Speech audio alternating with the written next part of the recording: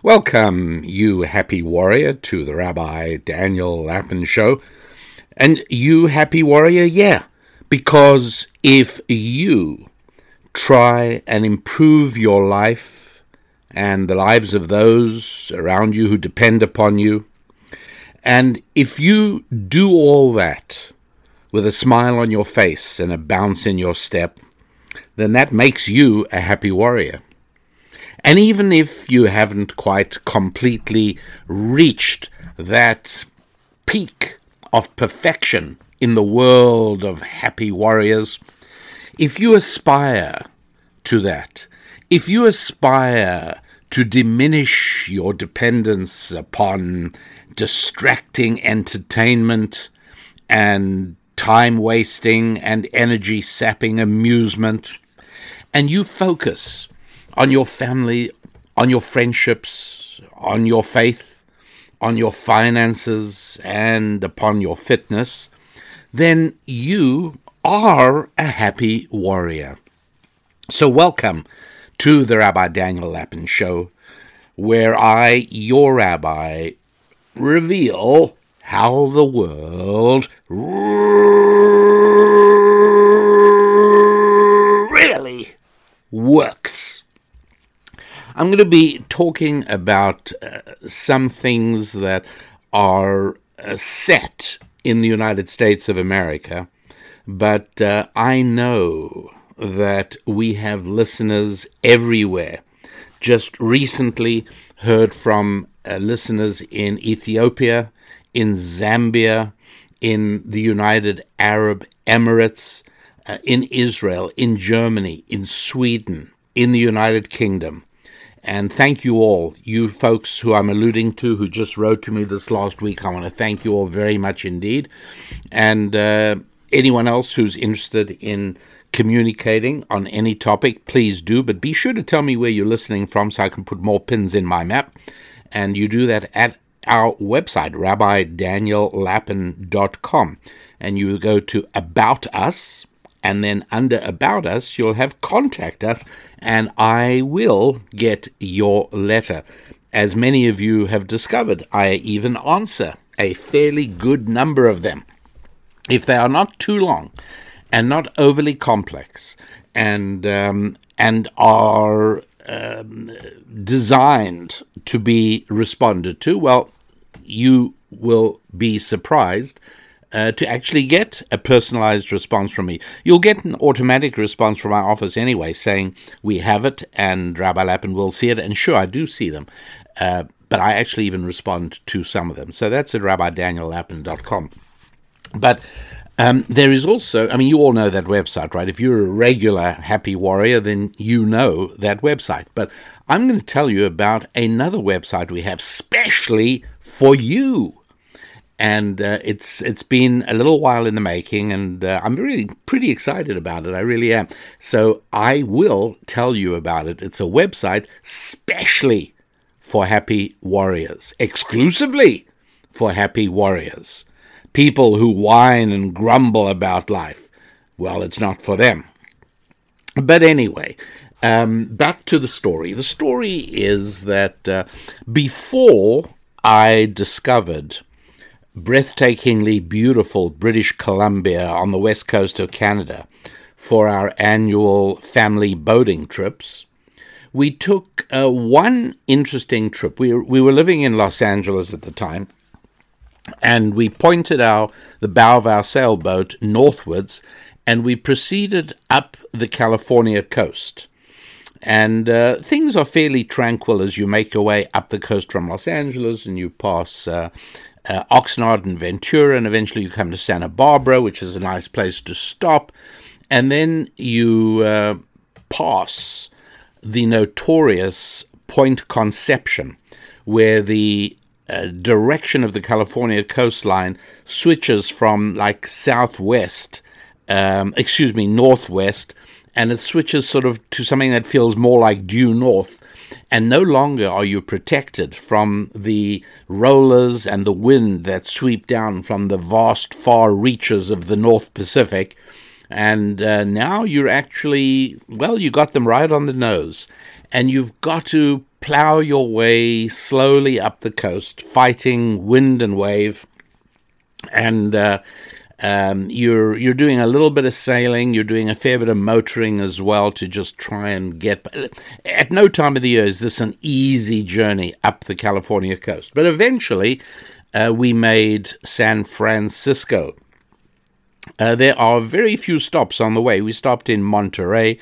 That's a comfortable stop. On the coast of Oregon, there are a few harbors, but they are difficult and often dangerous to get into. There's small entry harbors, river mouth harbors. There are bars, which means shallow places at the mouth of the harbor, and you get wave build-up there because of the outgoing river current and the incoming tide. It's messy, so we didn't stop anywhere else like that. And we eventually get into San Francisco Bay, and the St. Francis Yacht Club was extraordinarily hospitable to us and provided us with a dock right there in the shadow of the Golden Gate Bridge. It was quite beautiful, and the kids were able to play on the lawns, and we went on many walks, and occasionally we did day sails over to Sausalito and Angel Island and around Alcatraz and across the bay to Burley and Oakland and down the bay to San Jose. But the best part of it all was, and we were fortunate enough to be able to spend about 6 weeks there. And the best part of it, though, was we went further north, up what is known as the San Francisco Delta. And that is a system of rivers, the Sacramento River most notably, but also a number of man-made canal systems that lead all the way up to some of the California cities. You go through Stockton, and you actually can get all the way to Sacramento. And along the way, there are some really charming little places, and you sort of hang out, and it's just it's something that not a lot of people do. And so one of the most reliable guidebooks that served as the Bible we used to decide how to travel that enchanting system of waterways was a book called Drifting Down the Delta, which I recommend if you're going to be doing that. Actually, it makes a nice read anyway. Drifting Down the Delta, written by a guy called Earl Stanley Gardner. And this was really interesting because neither Mrs. Lappin nor I are huge consumers of fiction, but there are certain fiction authors we have read, and one of them was Earl Stanley Gardner, who in the period of 40 years, from 1933 to 1973, wrote 80 novels about a brilliant criminal lawyer called Perry Mason. And I haven't read a Perry Mason novel for years, but I certainly had read a number of them. I didn't read 80, but I probably read a dozen of them and enjoyed them. I remember enjoying them very much indeed. At any rate, CBS Television produced a series called Perry Mason, and they starred an actor called Raymond Burr. And for about 9 years, from 1957 to 1966, and as you will see, the dates are important in my story. So the Perry Mason show, based on the Perry Mason novels written by Earl Stanley Gardner, who wrote our guidebook that we used for our trip through the California Delta, and that is all I'm going to be telling you about the sailing part of the story. But from 1957 to 66, CBS converted a whole bunch of the novels into TV shows, and they ran once a week, and there were a whole bunch of these shows, and they were very popular, and they did very well for CBS television.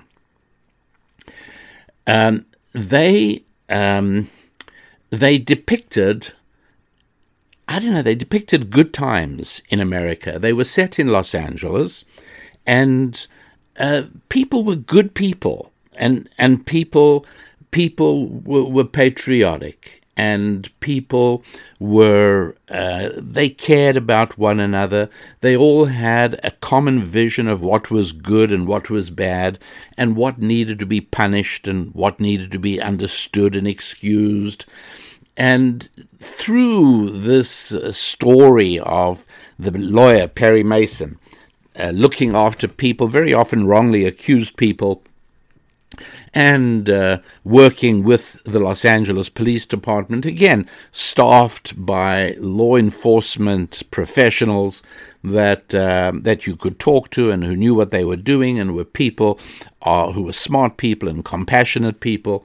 It's all in all, it's a heartwarming series, and you can watch it and online, you'll see episodes of it out there, but make sure you see the series starring Raymond Burr as Perry Mason. So this covers this period, 1957 to 66. Now, as you know, I tend to view the point at which America began its turn towards darkness from about 62. Now, as you know, you cannot date an epoch to a specific hour on a specific day. So if you want to tell me, it was 61, or you want to say, it was 63 or 64, it's fine, whatever. But early 1960s, that's when things began to change. They didn't change overnight. I'm trying to pinpoint when the change began. And so if you have successfully weaned yourself off amusement and entertainment, and I say that because time on entertainment and amusement does absolutely nothing for you whatsoever. You want to relax, do some exercising. You'll feel better at the end of it and more relaxed. So, just to know where we stand on this, the Happy Warrior recognizes that time wasted on entertainment and amusement is time you get nothing in exchange for, and you never, ever get it back. So if you've successfully weaned yourself off entertainment, so much the better, and don't let me tempt you.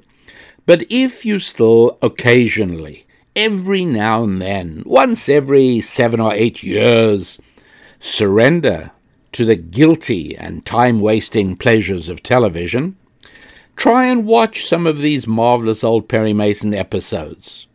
I think you'll be pleased you did. They really do lure you into that sunny mid-20th century Los Angeles where life was optimistic and wholesome, and crime got punished and justice prevailed, and everybody loved America and everybody was basically good. But be careful. Be very careful. You see, the entertainment giant HBO has just launched a Perry Mason remake. It shouldn't be too hard to avoid confusion. HBO gives you a dark and gruesome production, showing way too much, if you'll believe this, of a murdered baby's corpse in the early part of the show. It's horrible. It really is. Perry Mason's sometime sidekick, his good friend Paul Drake, who is a great guy. Well, Paul Drake is now a black refugee from an openly racist and mafia-like Los Angeles Police Department. A beautiful Della Street. Now, she was Perry's perfect secretary. And I've got to tell you, generations of readers of the novels, and everybody, almost everybody, women as well as men, who watched the Perry Mason show on CBS, all waited in vain. I mean, it had to happen any moment that Perry Mason was going to make a pass at beautiful Della Street, his secretary, and he was going to marry her. I mean, how could he not? And strangely enough, during the entire course of the series, nothing untoward like that ever happened, and Perry Mason never married Della Street, and none of us ever understood why. But there it is. Now, Della Street is somebody quite different. She's now a hard-driving feminist, intent on her own legal career, and, oh yeah, you'll pardon me, she is now a lesbian, living with another woman. Instead of the sturdy and upright champion of the underdog that Perry Mason was in the novels and in those old NBC shows, here he is, a visibly damaged male whose troubled background seems to be the result of some disgrace he endured during his service in World War I. You won't be shocked to hear that one of the main villains in the new HBO series of Perry Mason is the vile and repulsive Sister Alice. Oh yes, she's a Christian church leader, clearly modeled, slanderously I should say, on Aimee Semple McPherson. Aimee Semple McPherson started a church back in the 20s, I think, in Los Angeles. The church still stands in Los Angeles, and it continues to do what it has been doing for many decades, which is contribute positively to civic life in Los Angeles. But you wouldn't know that from this show.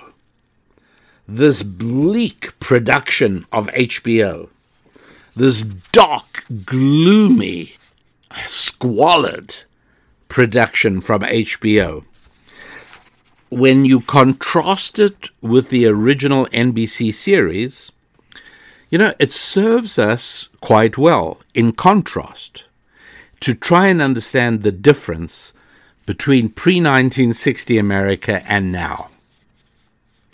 Nowadays, anyone attempting to demonstrate the ways in which life was better before 1960 is usually shot down by the shrill taunt, "Oh, I suppose you want to do away with civil rights and bring back slavery."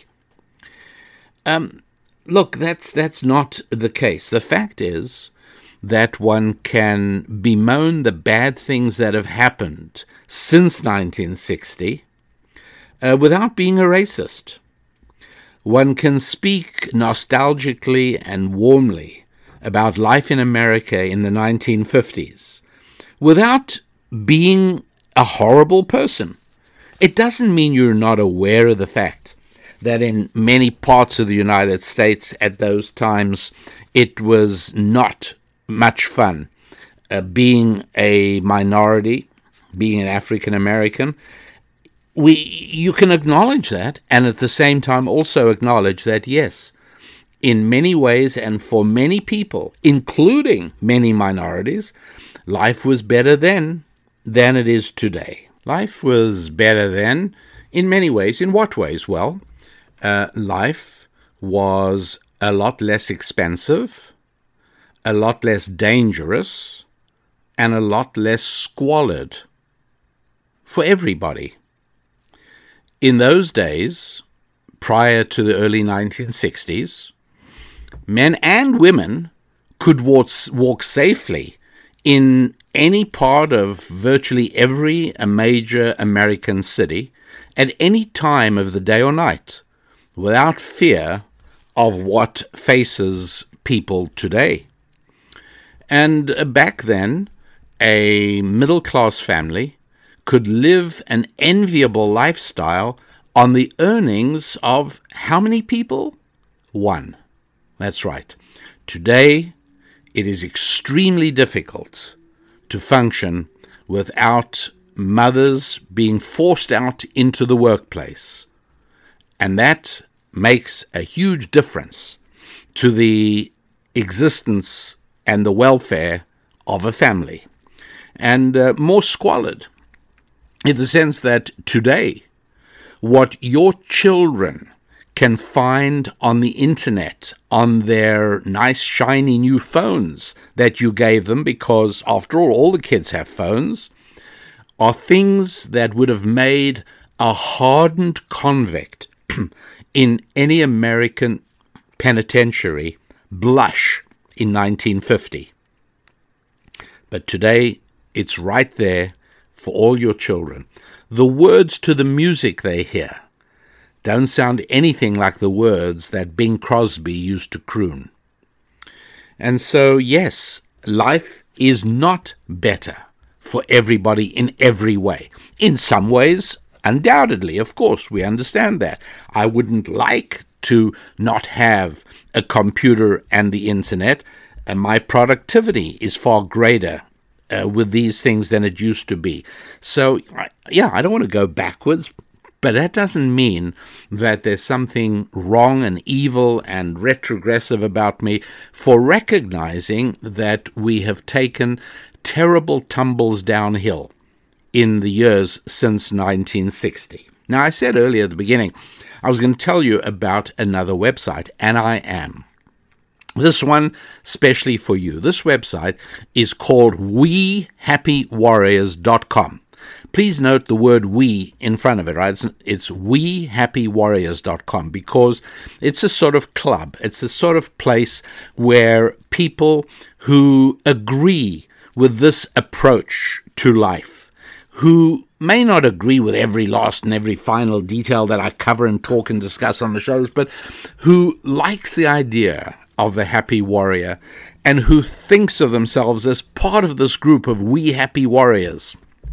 Well, all you do is go along and explore our new website, WeHappyWarriors.com, WeHappyWarriors.com, and tell me what you think about it.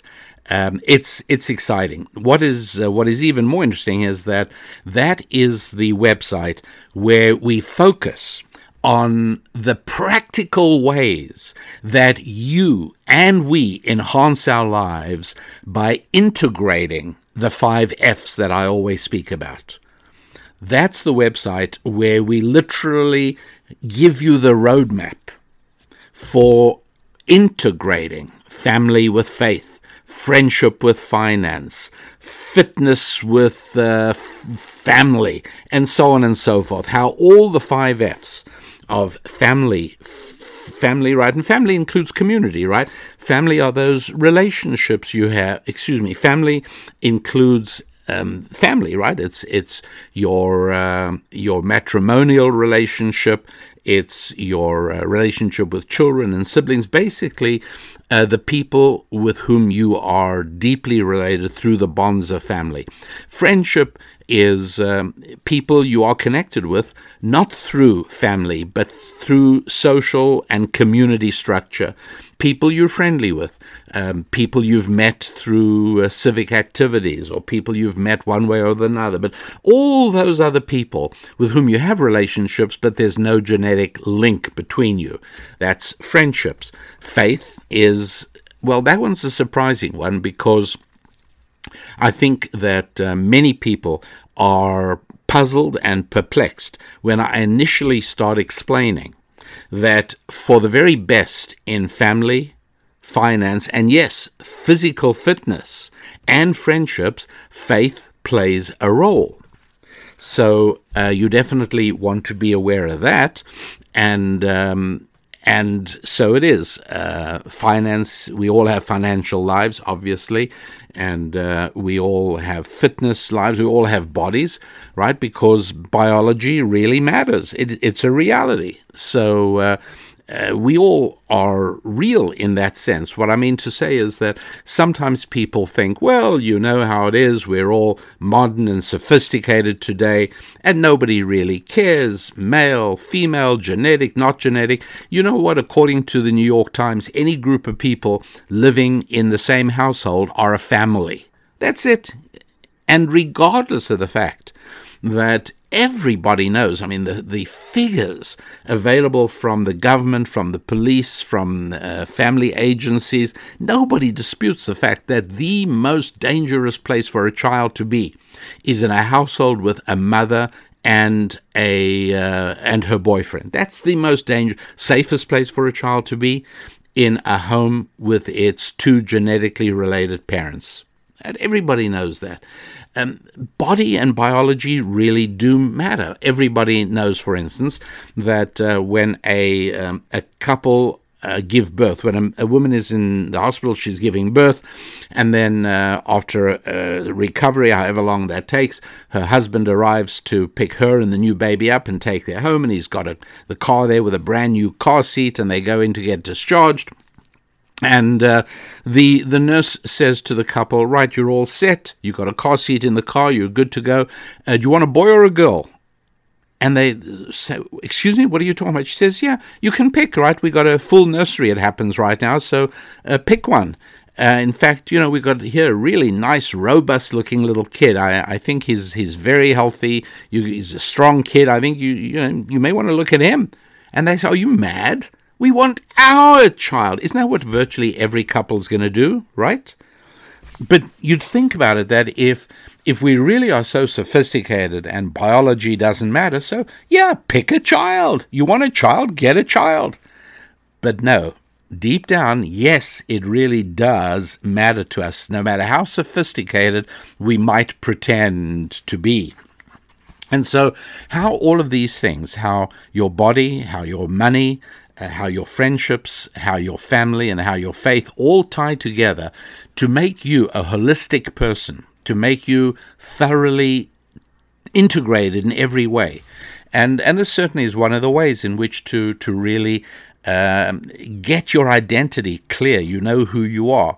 All of that I cover beautifully in the new website. What is it? Come on, I just told it to you. Yes, WeHappyWarriors.com. WeHappyWarriors.com. WeHappyWarriors.com.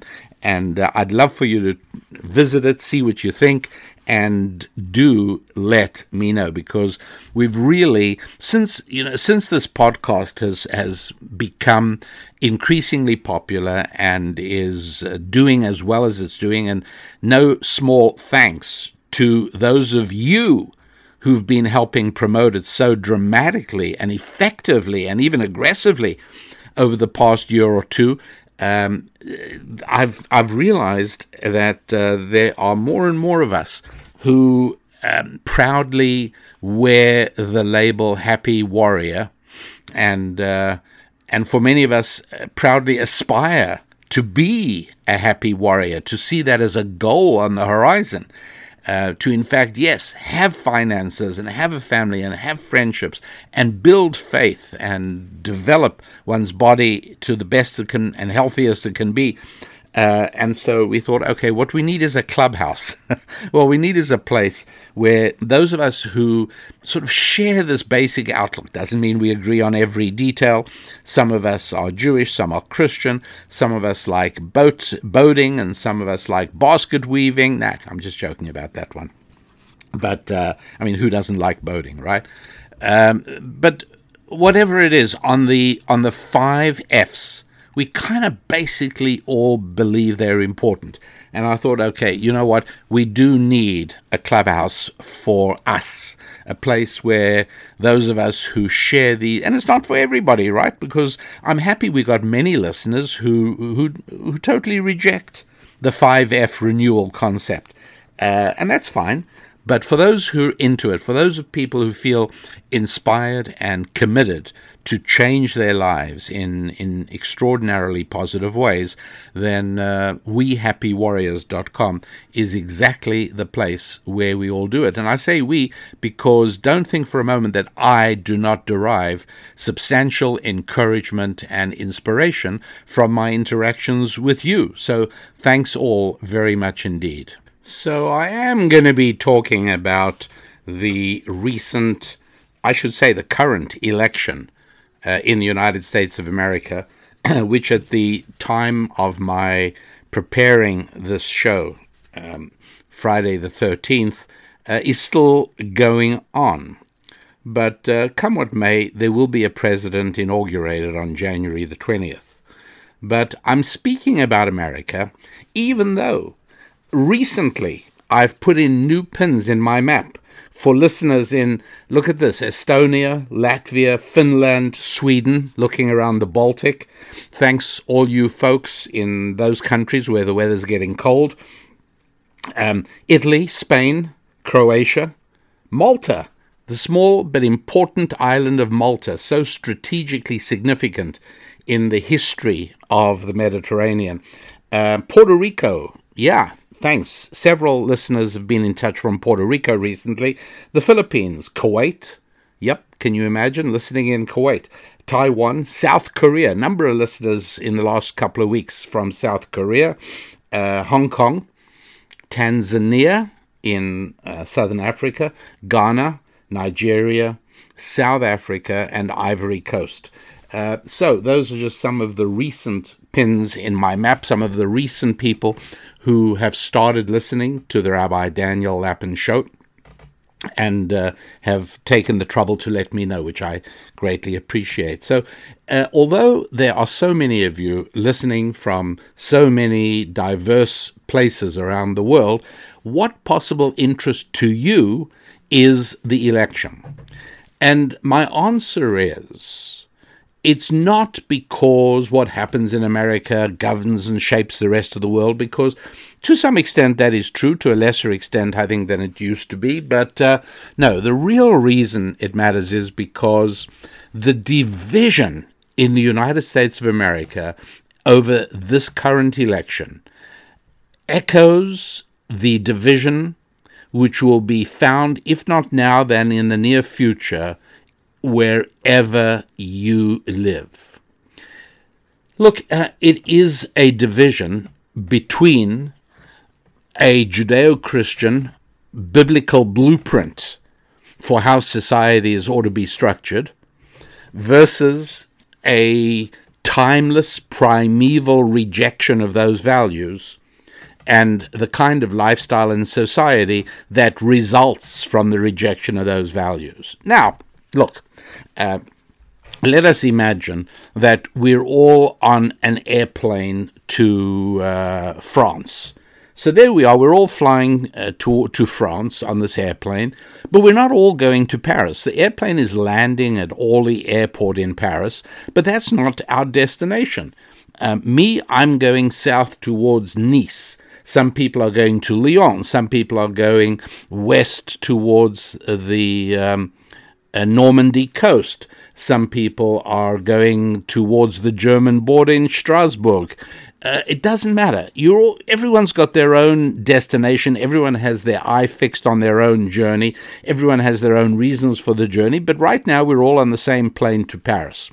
That is to say that not everybody who voted for President Trump is somebody who says, I, with my entire heart and soul, believe in a Judeo-Christian biblical blueprint for human society. Many people who voted for President Trump are people who said, I just don't like the attack on free speech that comes from the left. And not every single person who voted for Joe Biden, Kamala Harris, are saying, hey, I really am committed to rejecting every last remaining microscopic molecule of Judeo-Christian values in American society. That's why I voted for Joe Biden. Yeah, there are a lot of people who did, but there are a lot of people who voted for them and who do not believe that and have never even given it a moment's thought. So people are on the same airplane, but they don't necessarily have the same destination, as if I can use that as a metaphor. So what are some of the things that distinguish these two sides? And they appear to be, pretty much divided down the middle of America's population.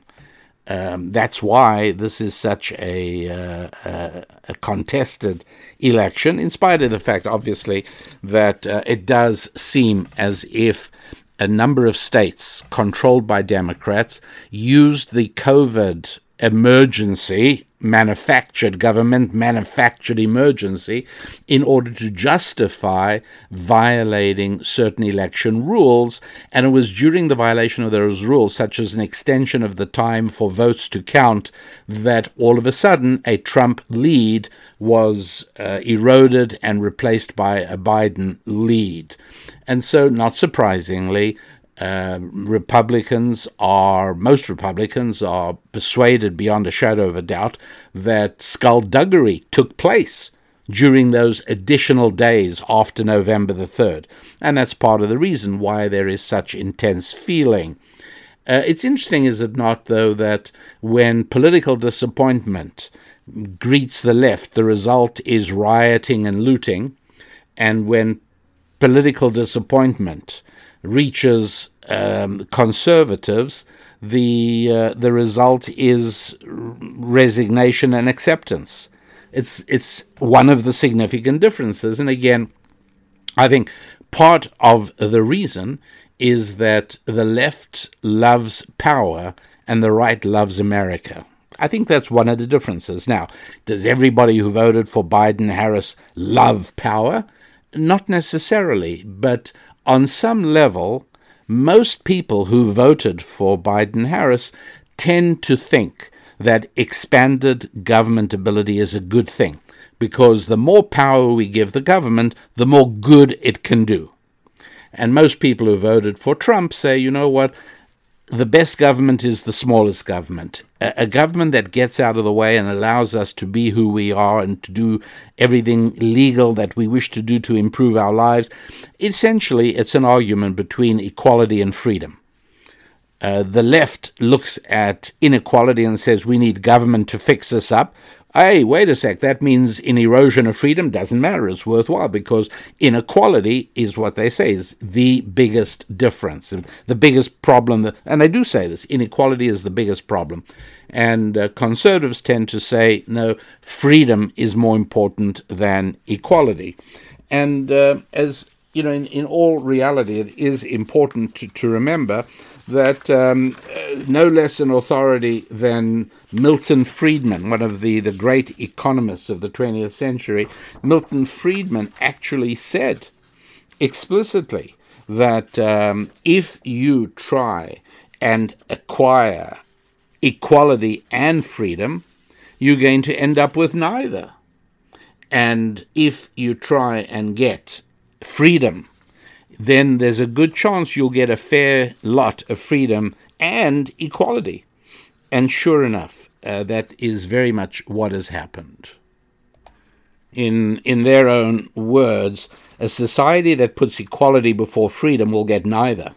A society that puts freedom before equality will get a high degree of both. And the historians that I'm very fond of, the husband and wife team of Will and Ariel Durant, they wrote, "Nature smiles at the union of freedom and equality in our utopias. For freedom and equality are sworn and everlasting enemies, and when one prevails, the other dies. So which is it to be? Equality with its inevitable redistributive policies, along with the necessary and accompanying high taxation and restriction on individual rights? Or is it going to be freedom with the resulting and inevitable inequalities, right? Because different people put different priorities on life. Even two people who look the same and have the same background and have the same education and have the same mental abilities could still end up in very different places. You know, some people yield to laziness. Other people have the self-discipline and the willpower to drive themselves. That automatically makes a difference in the outcome. You are going to have inequality. There's no question about that. So why is the American election interesting and useful, even to you in Estonia, even to you in Tanzania, even to you in Finland, and even to you on the island of Malta? Why does it matter? Well, it matters because in some way or another, it is already in your neighborhood, or it soon will come to your neighborhood, a clash about how certain aspects of society should be arranged. What do I mean by that? Let me give you an example. Something that a lot of work has been done on by the wonderful Mary Eberstadt is the question of fathers in the home. Now, in the United States of America, the absence of fathers in the home is already a well-documented phenomenon. We know what happens. For instance, we know that literally the overwhelming majority of criminals incarcerated for violent crime are people who grew up without knowing their fathers. This is well known. And there is a cause and effect. A nice thing from the Minnesota Psychological Association. They are not conservatives, by the way, but here's something that they published during the middle of 2020. Quote, a high percentage of gang members come from father-absent homes, possibly resulting from a need for a sense of belonging. Gaining that sense of belonging is an important element for all people. Through gangs, young people find a sense of community and acceptance. In addition, the gang leader may fill the role of father, often leading members to model their behaviors after that individual. Having a father in the child's life greatly reduces the likelihood of a child joining a gang. That's terrific, right? In other words, the gang replaces the family. Somehow or another, without dad at home, you don't actually have a family. You have a struggling mom, very often heroic, but you don't have a family. And perhaps the tendency of guys to then seek out gangs and criminal activity that follows is a way to build a family, be part of something, and acquire an identity. What about girls? Well, predatory males know this already. This stuff is well known. I wish I didn't know as much about it as I do. To be honest, I've spoken and wept inside me with too many women because people know this is not just me. Everybody knows. People who are interested in these things know that girls raised without parents seek out men in not necessarily always a healthy and wholesome way. And people, it's even found its way into television, right? She's got daddy issues. Right, we get that. And so, yes, there are real problems to the diminishing number of children in the United States who grow up without fathers. Now, if this is not already happening in your neighborhood, it's going to happen very soon, and I'm going to explain to you just why that is. Who were all the people rioting? You can't say that all the people rioting were black and that this was a racial thing. That's simply not true. So what is it? Well, it certainly wasn't just racial, because everyone who ever watched any television during the rioting in Philadelphia, in Pittsburgh, in Seattle, in Portland, saw many times a white person assaulting a black policeman. So we can see it was not racial. So what was it? Well, how's this for a theory? That the question is not what caused the riots. Was it racism? Was it inequality? Let's not focus on that. Let's focus on who was this vast army of people ready to do the rioting. And here's a theory for you. They're all fatherless people. And one of the reasons one could argue this is that Portland, which became for the country almost the ground zero point for national rioting in America, Portland has always, for 30 years, Portland has been a destination city for runaway kids. The link between absent authority, right? Absent authority means a fatherless household, and dysfunctional kids. This is something that's been spoken about in Portland for years and years and years. Street kids in Portland have been going on for decades. In many ways, they are thought of by the authorities as feral children, right? This has been going on since the 1980s. And how about that these are the people who are doing the rioting? No fathers. And so the point is that I barely have to spend another 10 minutes giving you statistic after statistic about what calamity follows a fatherless family, a fatherless household, how bad it is for society, and how dangerous it is in America that now 1 out of 4 children is growing up without a father. In black communities, it's much higher. In white communities, it's a little lower. Nationwide, the actual figure, 1 in 4 children growing up without a father. That means 25% of the population, and the voting age population in a few years, are going to have grown up without an authority figure in their lives. Is it any surprise that some of them choose gangs and criminal activity? Others may choose government as daddy. Could that be what's going on?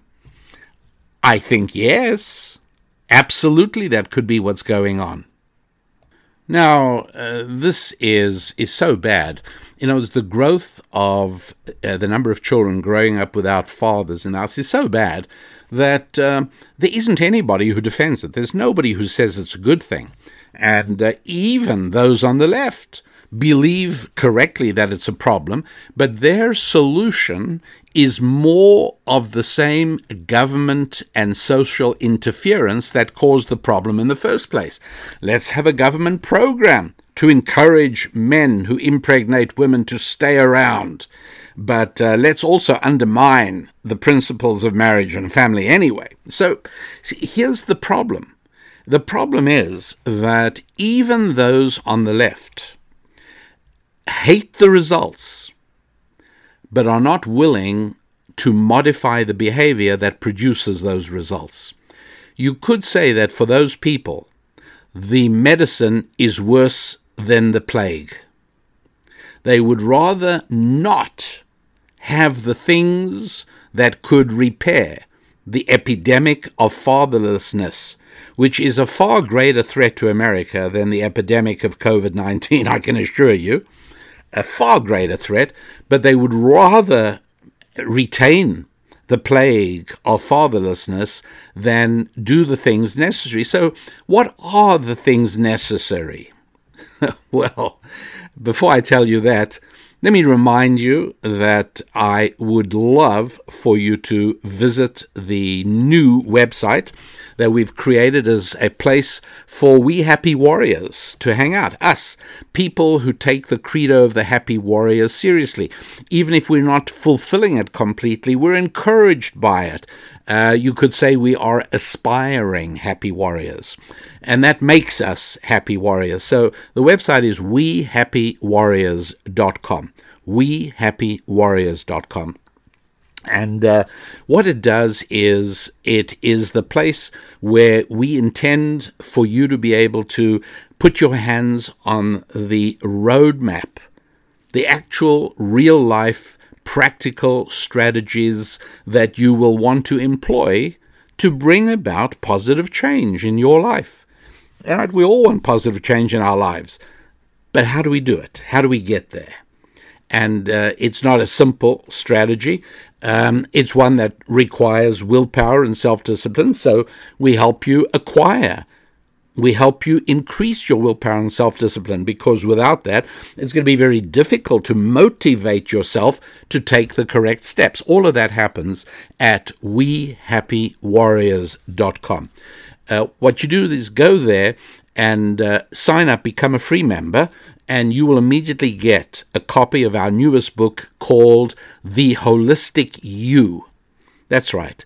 Basically integrating all the important aspects of your life into one roadmap to success. So all of that at wehappywarriors.com. You go ahead and join right up there. So how do you do the things to encourage fathers to be part of the family, instead of what's happening in the United States today, where there are entire societies and huge swaths of the country. This is true, by the way, I also know in the United Kingdom. I'm familiar with the statistics there. Huge numbers of children growing up never having known their father. So now, we do know that those children are at greater risk for bad things, right? It's a sad reality. So everybody wants to have dad stick around. Everybody wants that to happen. Well, how do you make it happen? Well, I'll tell you. And at the same time, I acknowledge that we have created such a society that the prescriptions are very often impossible. And so for many of you listening, you're going to say, look, that sounds very nice, but it's not practical. I can't do that. And I totally understand, obviously. But at least if we know what the underlying permanent principles are, then at least we can take some necessary steps. At least we can navigate, even if we cannot reach the destination. And so I'm going to tell you what these things are, even though that for many individuals and for maybe the country as a whole, the train has left the station already. So, for instance, keeping fathers at home. So here's one important thing to understand.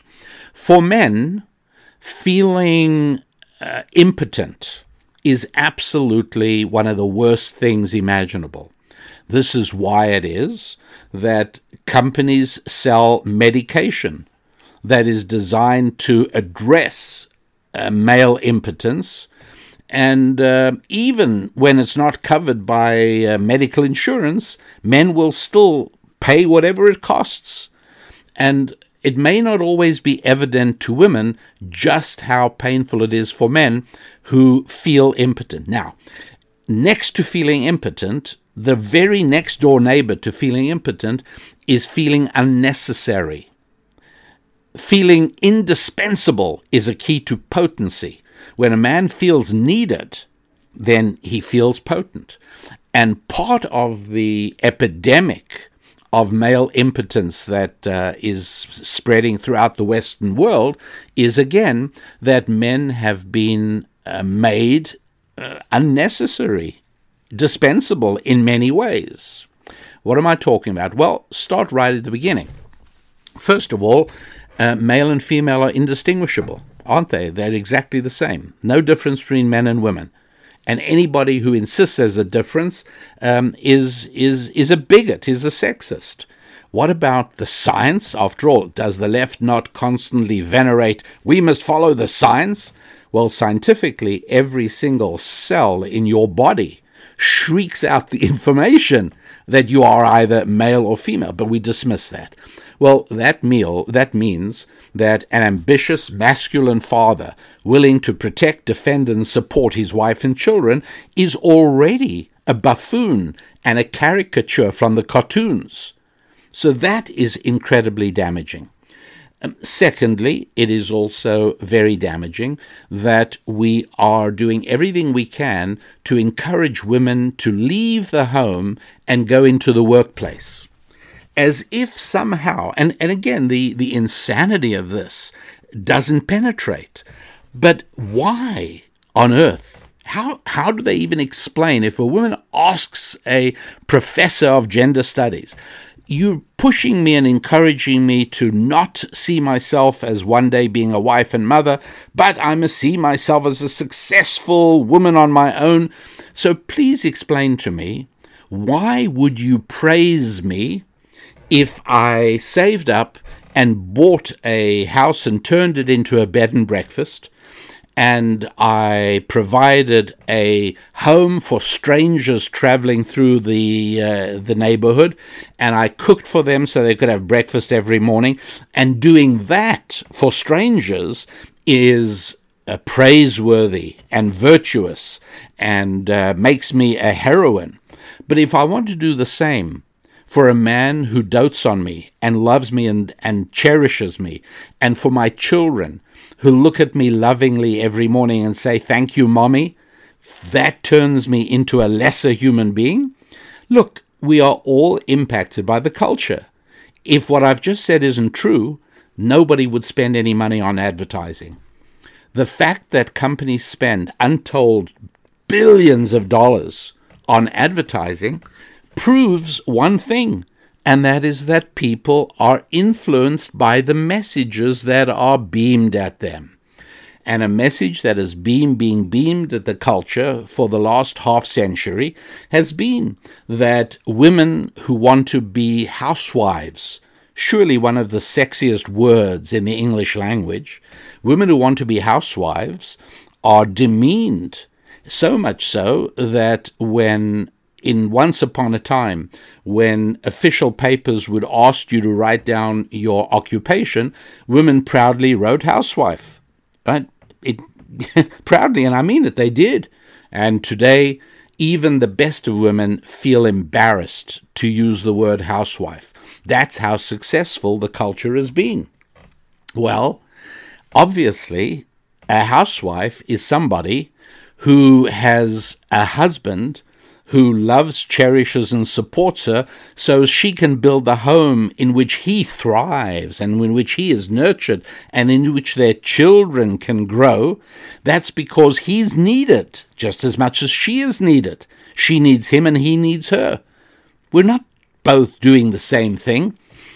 Right? When I worked at a company and me and the person next to me did exactly the same work, then part of the thinking is we are both redundant. The idea is that the company can operate conveniently and comfortably even if one of us leaves. And so it is if men and women are identical and husbands can marry husbands and wives can marry wives. It all doesn't make any difference. It's all one big conflated mishmash. Obviously, men feel a little less needed, clearly. And this is obviously also a huge issue. So you see the problem, right? There's nobody who doesn't recognize the social destructiveness that comes from children growing up without a father in the house. Everybody recognizes that.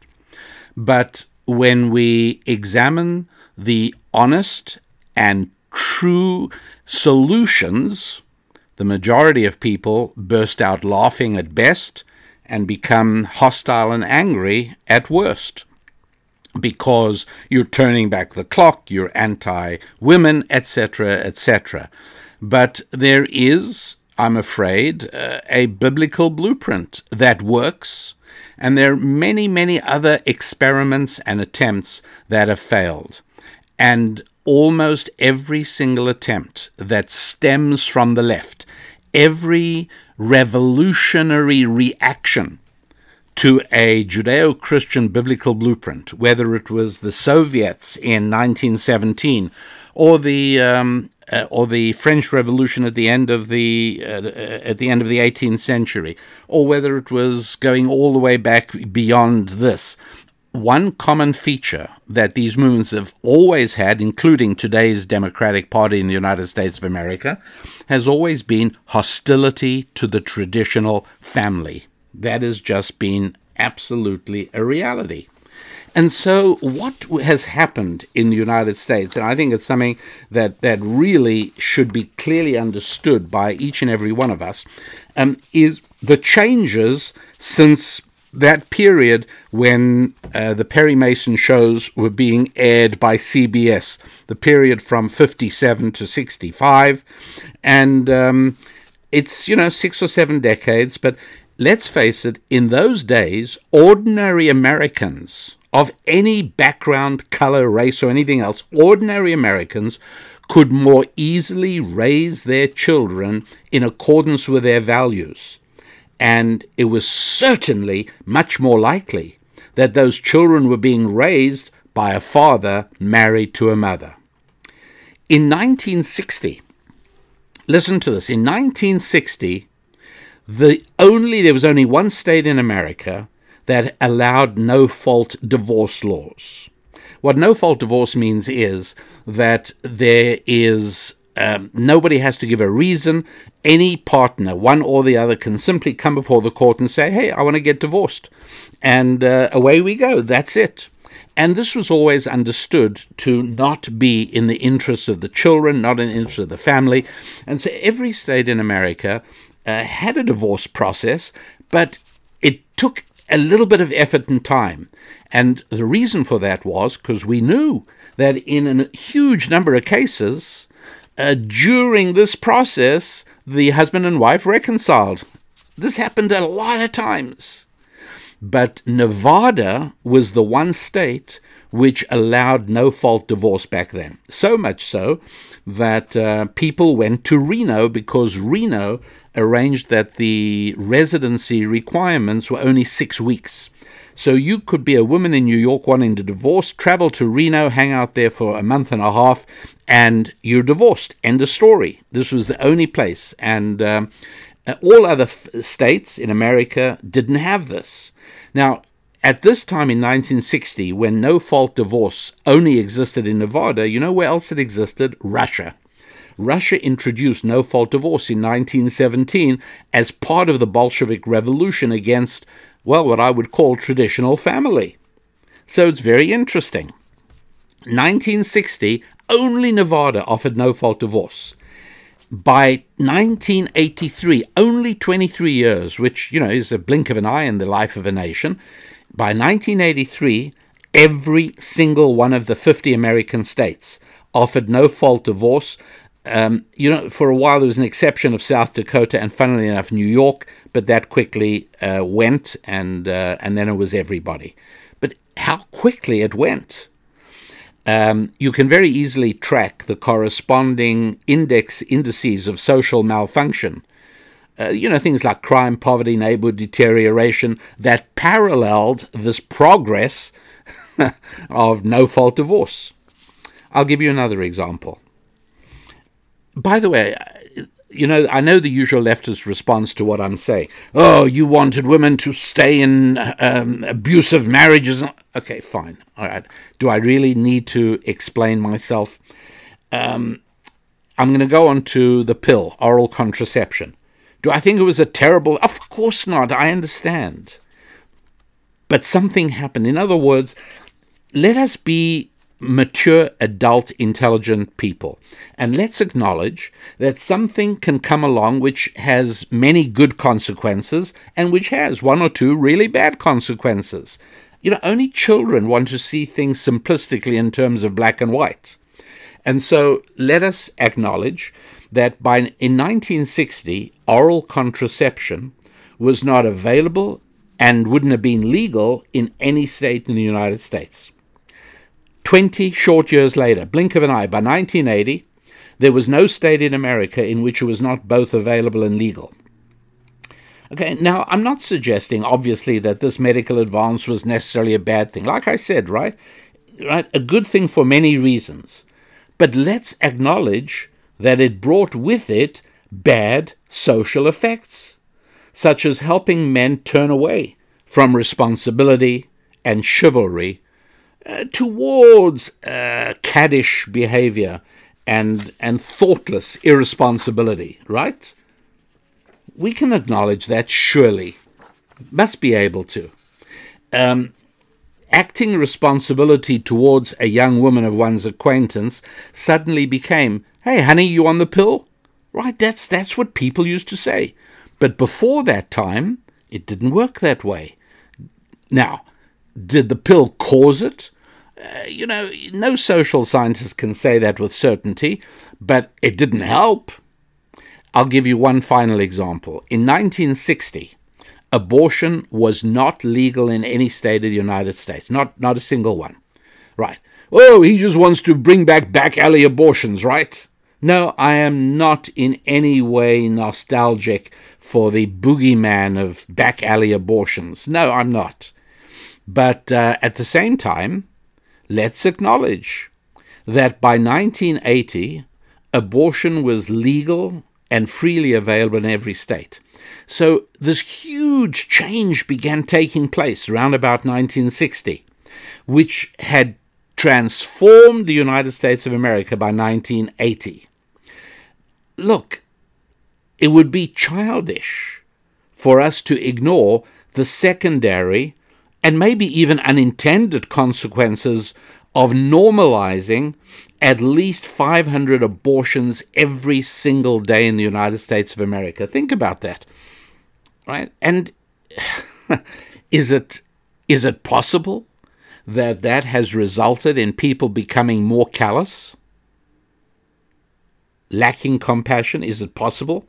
Is it possible that subconsciously, as part of the process of killing a baby, a mother has to justify it by becoming a hardened, right, more callous personality? I don't know, but I wouldn't be shocked if that's what happens. In 1960, throw in one more, every single school in every state in the country said a prayer every day. By 1980, the United States Supreme Court had ensured that not a single geek in the country, that's a government indoctrination camp for those of you just joining the Rabbi Daniel Lapin show, and not a single geek in the country could tolerate a prayer. Come on. This is really important to understand.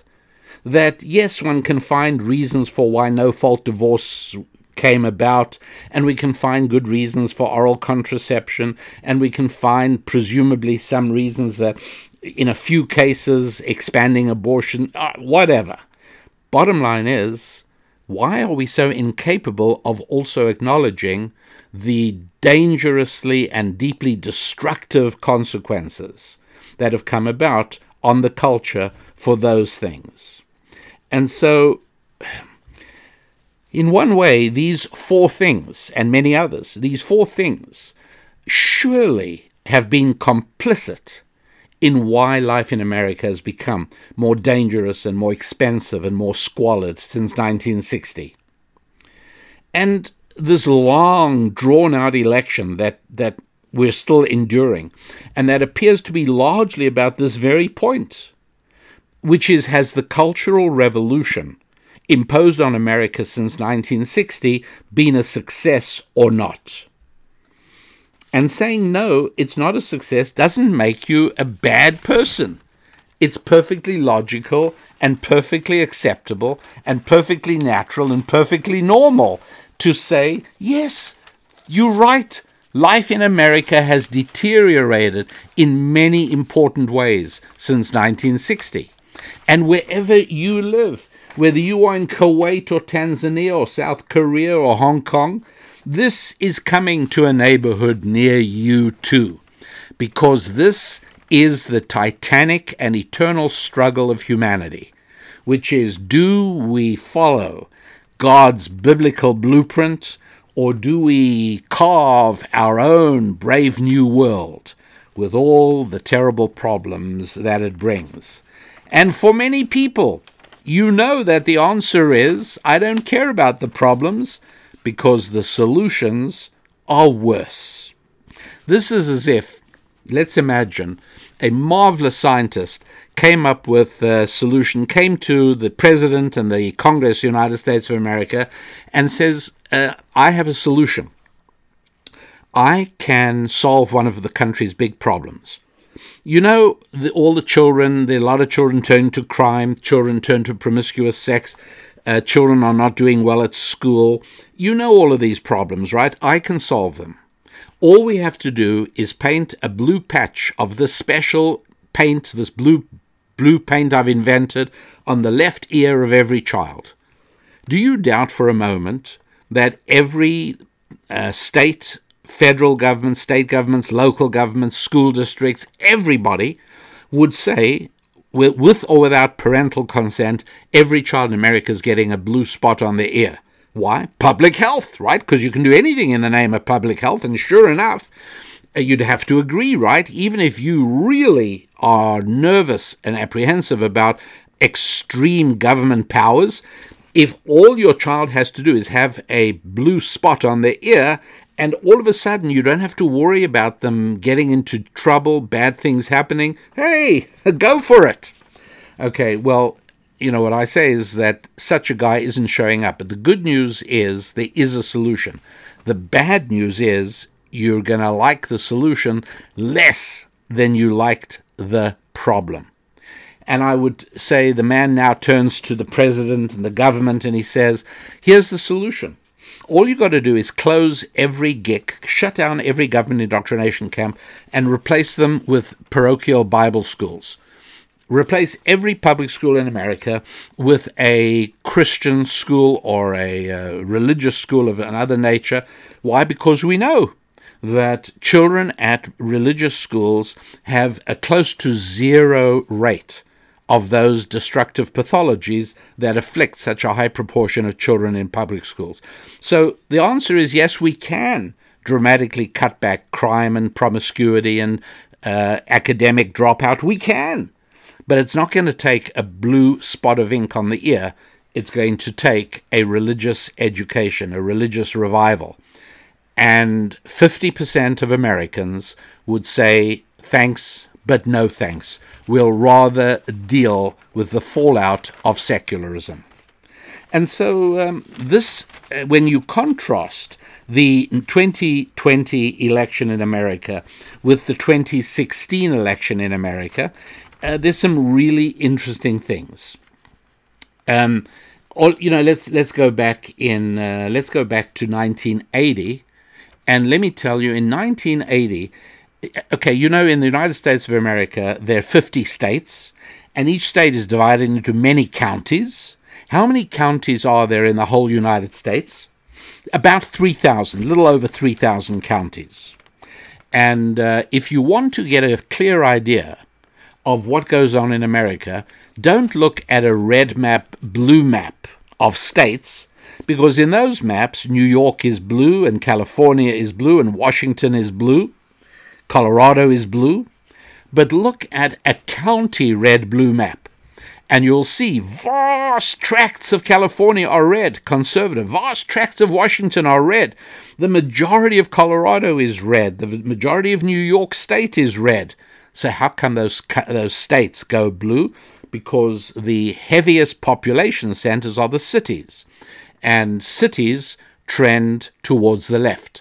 That is a show I have done in the past, and I might repeat, which is to explain, is it that cities and urban areas just attract left-leaning liberals, or do left-leaning liberals migrate to the cities? It's a huge question and well worth exploring. It's something regular listeners will remember me doing. Newer listeners will wait, because I will do it again. So, at any rate, in 1980, how many of the 3,000 plus counties were landslide places where there was so much division that one side or the other won by more than 20 points? Okay, how many counties like that? Less than 400 out of 3,000. In other words, it wasn't that clear. 2020, over 1,700. We went from less than 400 to over 1,700 counties that were landslide counties, where overwhelmingly the population went one way or the other. And of those counties, many, many, many more of those went red Trump rather than blue Biden. But of course, the number of people in those counties is lower than the number of people in the coastal counties. How about interesting ownership of guns? Now, in the United States of America, the Second Amendment of the Constitution allows individuals to own weapons for self-defense, but it has divided the country. And so, back in 1980. It used to be that equal numbers of Democrats and Republicans reported keeping a weapon in their home. Same number. In 2020, it changed dramatically. Absolutely dramatically. By 2020, over 50%, 52% of Republicans own weapons, and only 24% are Democrats. So the country is becoming more and more polarized on these issues and on these values in a very, very important kind of a way. And these are, again, not issues that are unique to the United States of America. I'm talking about the American elections because I've lived through it and it's going on. But wherever you are, a similar struggle is going on between those who would rather have the ills of society, but without any of the rules, regulations, and restrictions of religion, and those who say, you know what, the good Lord actually knew what he was doing. He got it. And these rules are for the long-term benefit of all of us in society. That's the division. And some people are more committed to the hard position, and others are fellow travelers. They're moving along with it. But it is something you are going to be seeing more and more wherever you live. So what are you supposed to be doing? Meanwhile, all this is going on. There's turmoil. You open your papers. The whole thing is just, what are you supposed to do? My dear friends, this is me, your rabbi, speaking. And I would not ever willingly mislead you. The answer is very simple. The answer is take care of your 5 F's. Renew yourself with a 5F renewal. In other words, my friends, take a good, long, hard look at yourself. Are your finances where they should be? Really, are they? Some people can say yes. I'm not saying, are you content? Because many of us have the capacity to become content with less than we should be. But if you're not doing right by your family, if you're not doing right by your ability to support and help others, then you shouldn't be content. Unfortunately, we human beings possess the capacity to become accustomed to almost anything.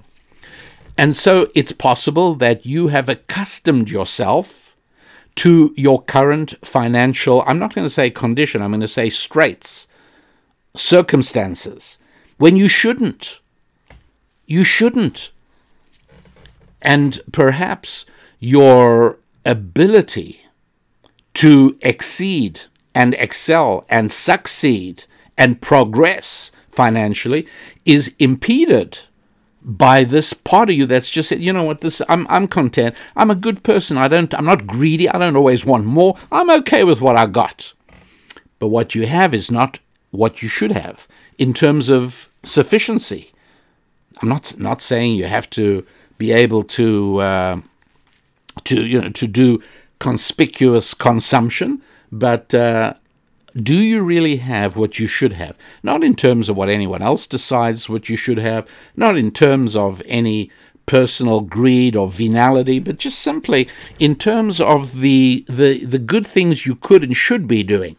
I suspect that many happy warriors are not where they should be and where they truly want to be financially, and there is nothing wrong with acknowledging that.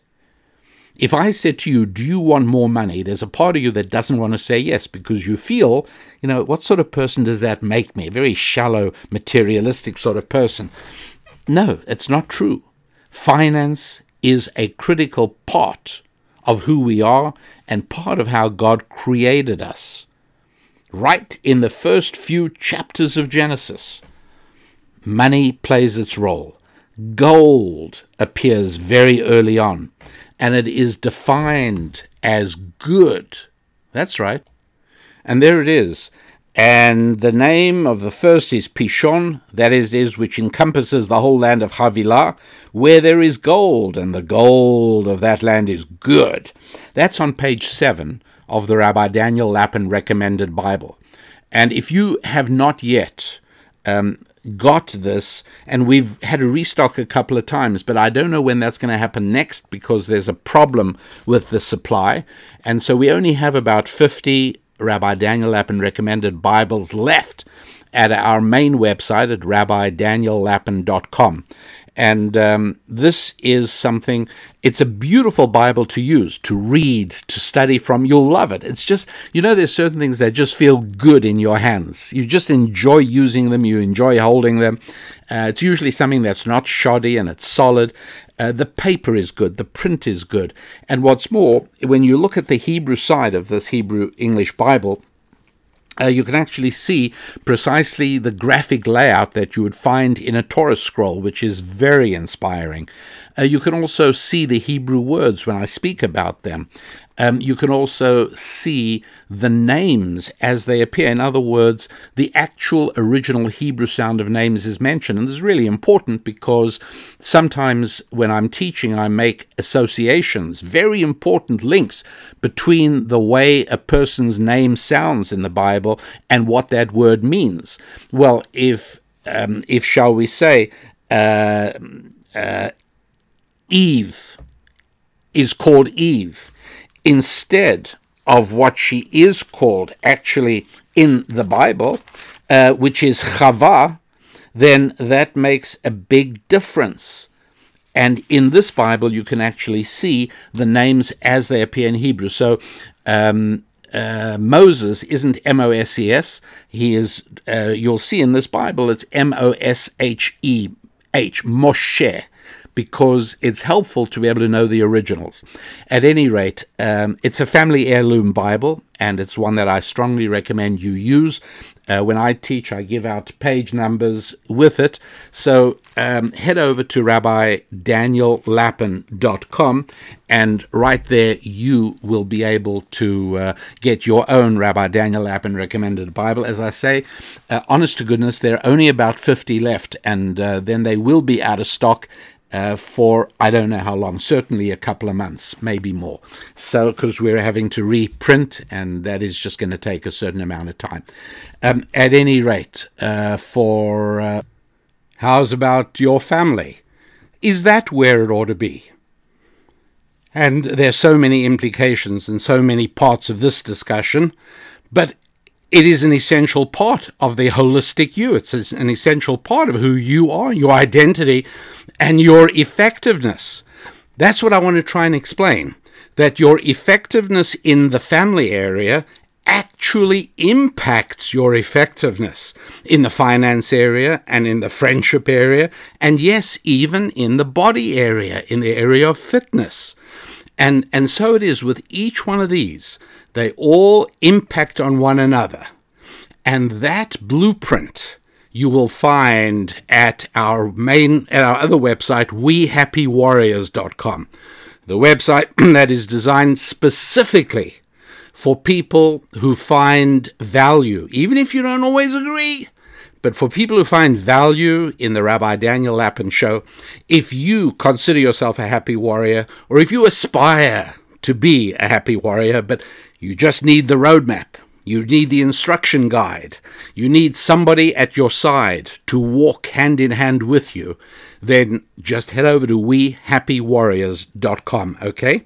And join me there. Susan and I are there in person live on a regular basis. You'll see more of that also when you go over to wehappywarriors.com. When you get there, you can very easily obtain for yourself a free copy of our newest book, The Holistic You.